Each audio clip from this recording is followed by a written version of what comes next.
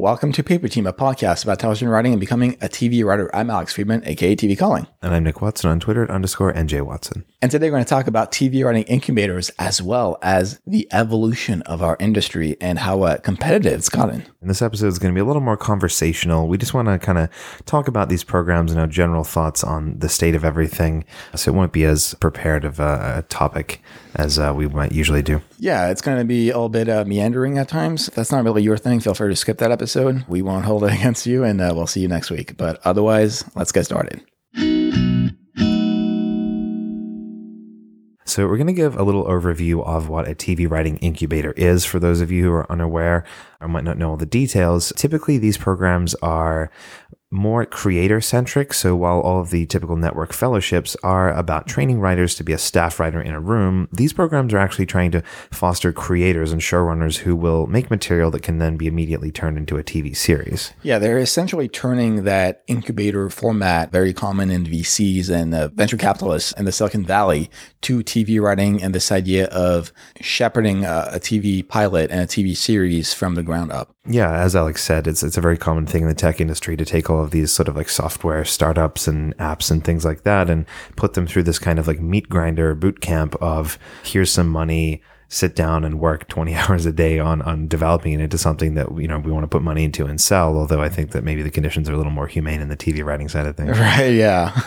I can only imagine how grinding the work is in the Silicon Valley side. Anyway, let's go over some of the TV running incubators available right now.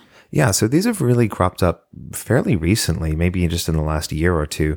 The two main ones that most people might have heard of is firstly Imagine Impact, which comes from the company Imagine, run by Ron Howard and Brian Grazer. Obviously a pretty big company that made a lot of stuff, but they were really the first one to kind of introduce this to people. I guess it was sometime middle of 2018 that it came out. Yeah, and it's interesting because even though it came out so recently, we already in the second version of that program, and probably there's going to be a third one this year. So they're really trying to churn as many amazing creators and as many amazing projects as they can in that span of time. Yeah. And so the way that Imagine Impact works is they're actually recruiting, 20 creators. This is what they call the writers in the program. And they're working with 5 what they call shapers, who are mentors. It sounds kind of like very mystical and elven. Shapeshifters? Yeah. Odo, that's a Deep Space Nine reference. So these 20 writers are working with these 5 mentors who are helping support them along the way developing their program. Each of the creators gets paid $40,000 in total over the 8 weeks of the program to be sitting there and working on this stuff. Yeah, in terms of the application process, it is pretty in-depth. First of all, you do need a 30-second video sort of overlining what you're going to be bringing to the program. But the big chunk of the application is a series of essays, in-depth essays about sort of what the project you're pitching is in terms of the characters, the themes, the arcs, the antagonists, who you want to direct, and so forth, as well as a full-length screenplay or teleplay. It doesn't have to be that project, but it is a lot of work in that application front-loaded. Yeah, absolutely. And in terms of the criteria that they're looking for, they haven't really set any hard limits. Like you don't have to necessarily have an agent or a manager or have worked before professionally. But looking at the previous crops of people, it seems like there's a mix of people who have already been working professionally as writers, whether on shows or developing, selling pilots, and then some who just seem to be sort of promising aspiring writers who have maybe done a fellowship program before or have started to get their foot in the door. I don't see anyone on there who just wrote their first screenplay out of nowhere. Like they have some leeway into the industry already. Right. And you can also see that in just to go back on the application side of things, the level of depth that is required just to enter to begin with would only allow writers who know how to write and also pitch themselves as well as the project. So that's quite perhaps a low barrier of entry because the application is free after all, but it is clearly oriented towards industry related people. Now let's look at the second big one that cropped up recently, and that's the Rideback TV Incubator, which is not only a few weeks, but 8 months, and it's also free. Yeah, so this is from the company Rideback, which I believe was formerly known as Lynn Pictures. They've done the Lego Movie and a whole bunch of other things, and it's backed by MRC, which is Media Rights Capital. It's a very big studio that's done everything from Ozark through to a bunch of famous movies and stuff. Again, like a very well-established company in the industry. These aren't just nobodies working out of their garage trying to source applications from writers, And so for this one, they're only bringing on 8 writers, which is significantly less than Imagine Impact. But again, it is a much longer program over 8 months. And they're pairing up each of these writers with experienced mentors and producers. Right. And there's also a pretty substantial monetary compensation because unlike the other program, it's not just a few weeks, it's 8 months. And that payment is $150,000 divided weekly over that course of the 8 months. In terms of the submissions for that, again, it's free to apply, but very detailed process. Again, you have to submit a personal essay. You need 2 industry recommendations that aren't just from your agent or manager or whatever. And you actually have to have already been staffed on a TV show before. That's kind of like the minimum barrier for entry. That's actually a pretty big barrier of entry. I think it's worth looking into right now. That sense of you need to have been staffed just to apply, which is interesting for a program that's sort of looking for new projects. Yeah, exactly. And again, once you get through the second round, there's more. There's that 30-second video. You're pitching your project ideas. So this is a lot of work done on the front end for nothing in the hopes of getting into one of these programs. It's also worth noting that the ride back is only for drama series, but it can be half-hour or hour-long. Sorry, Nick. Yeah, I'll have to be much more dramatic. I'll take all the jokes out of one of my comedies and submit it. We'll see how I go. Similar to the Imagine Impact, if these projects are great and they get picked up and they want to go places, then the creators are going to get their executive producer credits, their writing credits at the WGA, and then basically Ride Back and MRC and all the other mentor producer people kind of attach onto this project and they go out and try to sell it for you if it's something that they're passionate about. Absolutely. And the last one we did want to mention, even though it's not quite a full incubator program, but it's worth mentioning because we haven't really dug into it previously, and that is the Sundance Episodic Lab, which is a little bit more famous than the 2 programs that we just mentioned. It's only 6 days, and there is a $40 entry fee, although you do get that year-round continuum support from the Sundance Institute. And there's only 10 projects selected per lab. In terms of the application process, applicants are required to submit only the first 5 pages of their pilot as well as a bio, but also in terms of the project, they need to submit a series logline, a series overview, a personal statement, a thematic statement, as well as, this is an optional thing, but they can also submit links to samples of previous work along with their $40. And that gets them into this 6-day program at that Sundance Resort. And again, they're working with mentors as well. The last thing really quickly we did want to mention are all the sort of other tertiary incubator or maybe mentorship programs that do exist at schools like LMU, even though they're not quite the same because it's not really oriented for the same kinds of people. Obviously, LMU and so forth are really looking at students as opposed to these other programs, which theoretically are trying to develop and kickstart actual projects and careers. Right. So, I mean, here's the thing about these labs.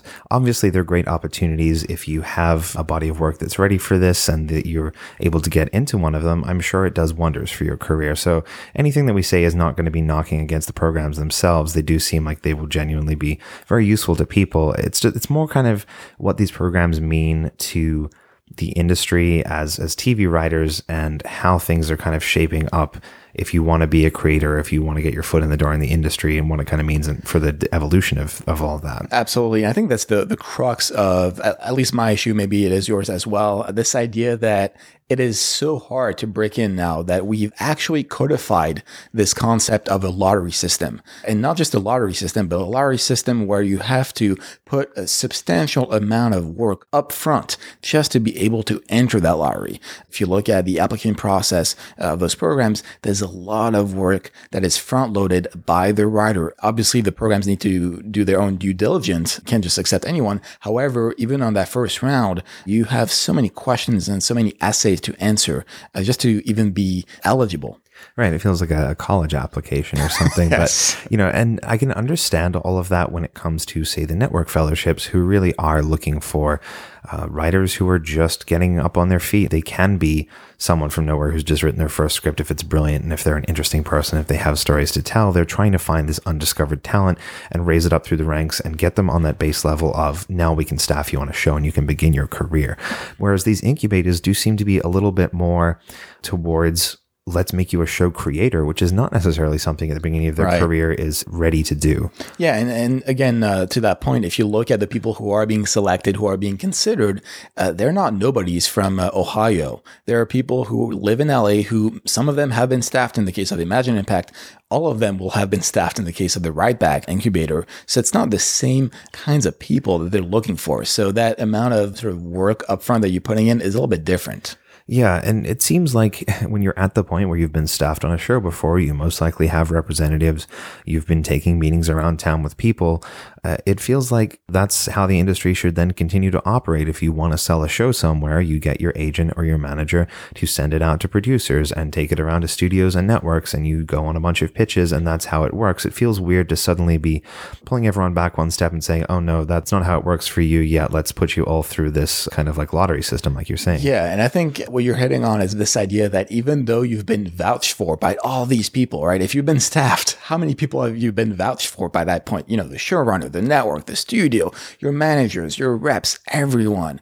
And still, you need to then apply to this lottery system with this application process just to get the potentiality of having your project be developed with these people. Obviously, you know, the project in of itself is amazing, and the incubator itself as a concept is great. But what we're talking about here is this idea that despite all the work you're putting in and despite your brig, essentially, it's still not being valued as what it is. Yeah, it feels almost like an extension of how the rest of the job market is, in that years ago, if you graduated high school, that's all you needed. You could go get a job somewhere, get a good salary, work your way up. Now you need a college degree minimum. And even then, it's not good enough. Now you need a graduate degree. Now you need 5 years experience for an entry level position. It feels like now it's working its way back into the entertainment industry. Absolutely. Where at one point, perhaps, you know, good material is good material and it's going to find its way there. And now it's kind of like you have to jump through all these other hoops as well. Yeah, and it's pretty tragic. I think, like you said, it's the state of our world in our industry, and maybe this is the millennial crying hour, or the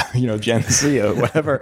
But the reality is that the people who are applying to those programs have that effort and have been vouched for, and yet they're still not getting recognized for that amount of work. So it's a bit strange that we're moving backwards in a way where instead of breaking in new people, we're trying to break in the people who have already had their break. Totally. And it reminds me a little bit of some of the kind of funding that's out there for screenwriters, say in Australia, through government-sponsored programs, where they're like, oh, we have a writer's placement in a writer's room in one of these shows in Sydney, and you're going to go in there for 2 weeks or a month or whatever and see what it's like to be in a writer's room. And it's like, wow, that seems like such an incredible opportunity for someone who's maybe just graduated or is working in the industry but hasn't gotten their first writing gig yet. But then you look at the requirements for it, and it is that you have to have been working before as a writer, and you have to be part of the Writers Guild Association or whatever already, which is another hoop to jump through.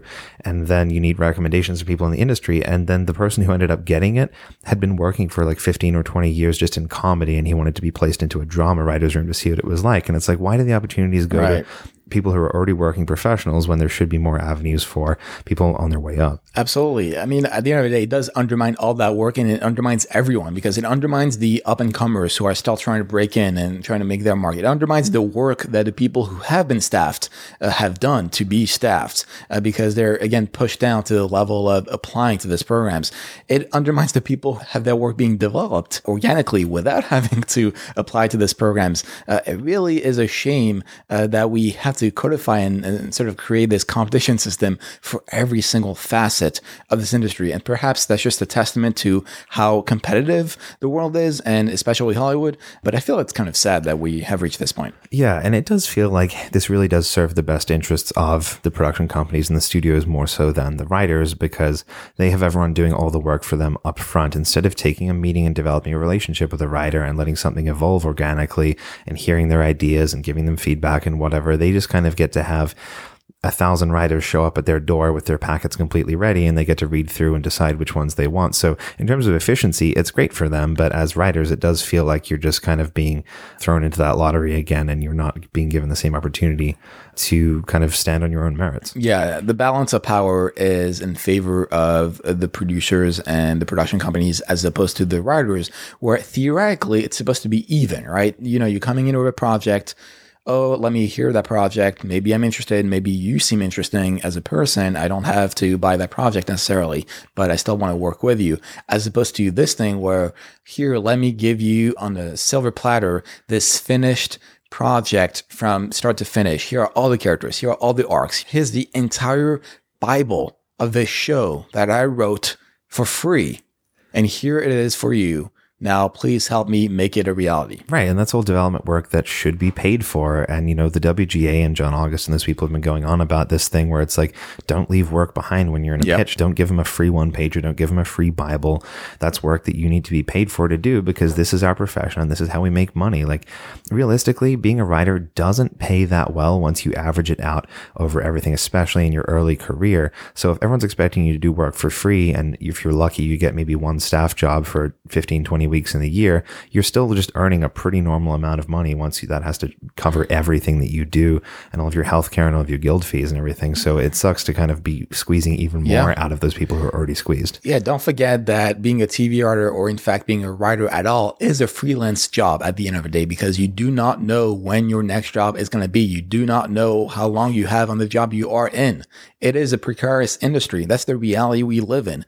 Now, making it as if you're going to have that big break, even though you're being staffed, is a bit of a joke in a way, because you look at the people who've gone through certain programs and who have finally gotten that staff writer job. So many of those people will have to repeat that staff writing job many times in their career. It's the same evaluation of that work you're putting in that break that you have that is represented here. Right. And I don't think you can even realistically argue that this is democratizing the process of being a creator or a writer in the way that you could even suggest that, the fellowship thing does, because so much of the entry into this is still predicated upon A, being staffed, B, having industry recommendations from people working already. So it's not like this opens the floodgates in the way that, Amazon Studios tried to, where literally anyone can submit a TV project and the cream will rise to the crop.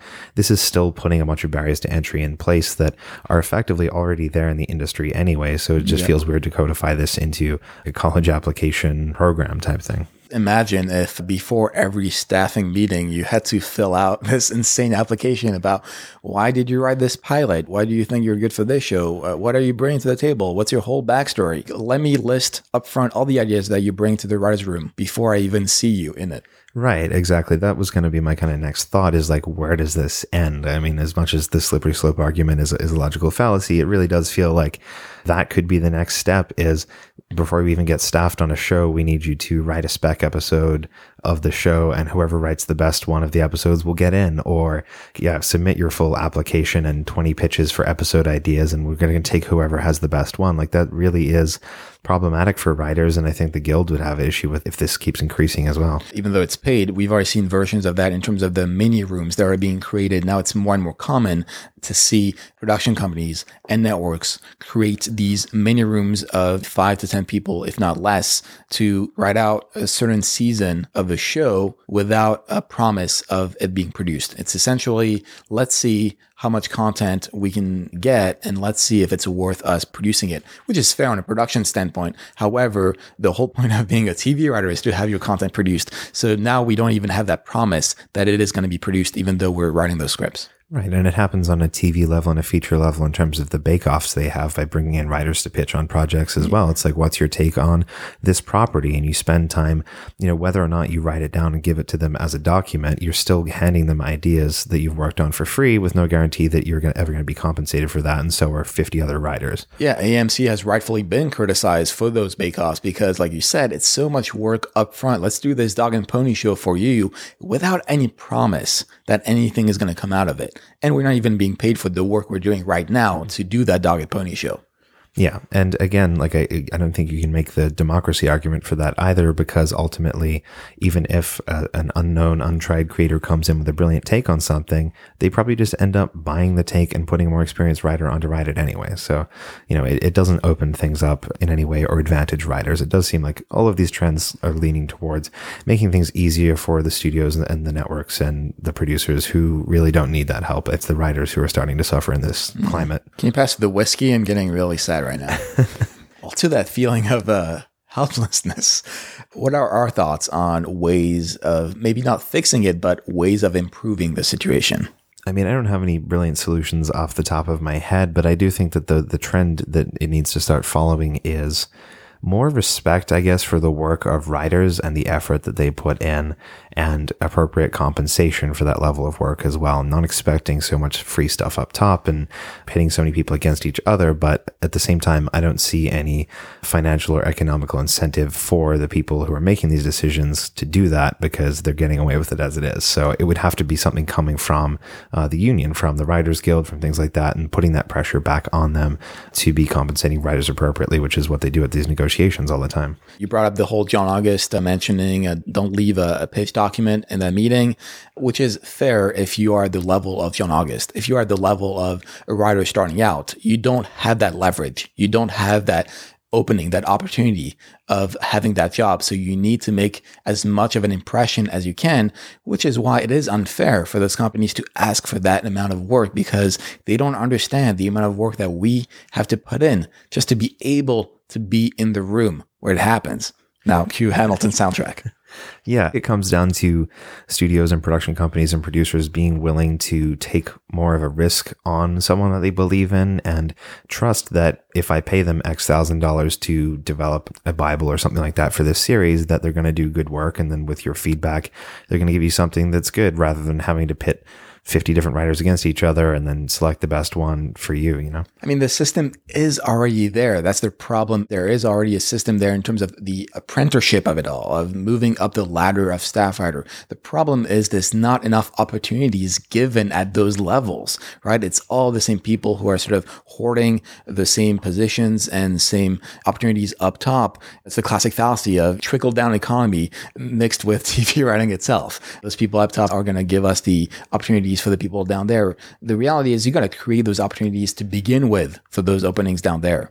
Exactly. And if they had their pick of things, they would have the writer with 20 years experience come in and give them a take. But those writers know their worth, and they know that they're going to have to be paid to do that, which is why they go to the aspiring writers who are just desperate enough and just willing to put that work in. So it is sort of like a predatory system in a way. Yeah. And it's very common in terms of the writers' rooms of it all to see writers' rooms that are staffed top heavy. More and more rooms now, because of those mini room scenarios, because of those very tight constraints in terms of production and the development cycle of those shows. A lot of those rooms are now very top heavy, with at most maybe a mid-level, maybe, no lower levels at all. I've definitely heard of shows on certain networks and production companies to not even have a single lower level, right? Only EPs, producer levels.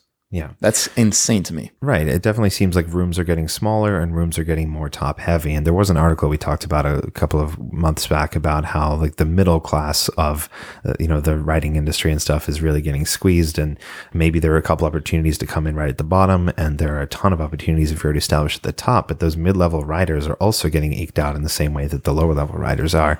And, if they can get away with it and do these mini rooms and have stuff written up beforehand, and that's what they do in Britain and Australia as well. It's like now the US is trending towards that. I think that's the thing that confuses a lot of people is when you look at the amount of content in TV. We've reached peak TV. We have so much content, so many shows. That would mean so many writers' rooms, so many openings. The reality is they are not that many openings, because most of the shows you care about don't have 100 writers. They have at most 10, if not 5, if not 3, if not 2, if not a single writer writing every single episode of that season. So it's not really giving more opportunities for the lower levels. It's just giving more opportunities for those producers and those high levels to develop more shows. Right. Some of that is a function of the trend towards both shorter episode orders, so that it is manageable for a single writer to write 6 to 8 episodes of a season.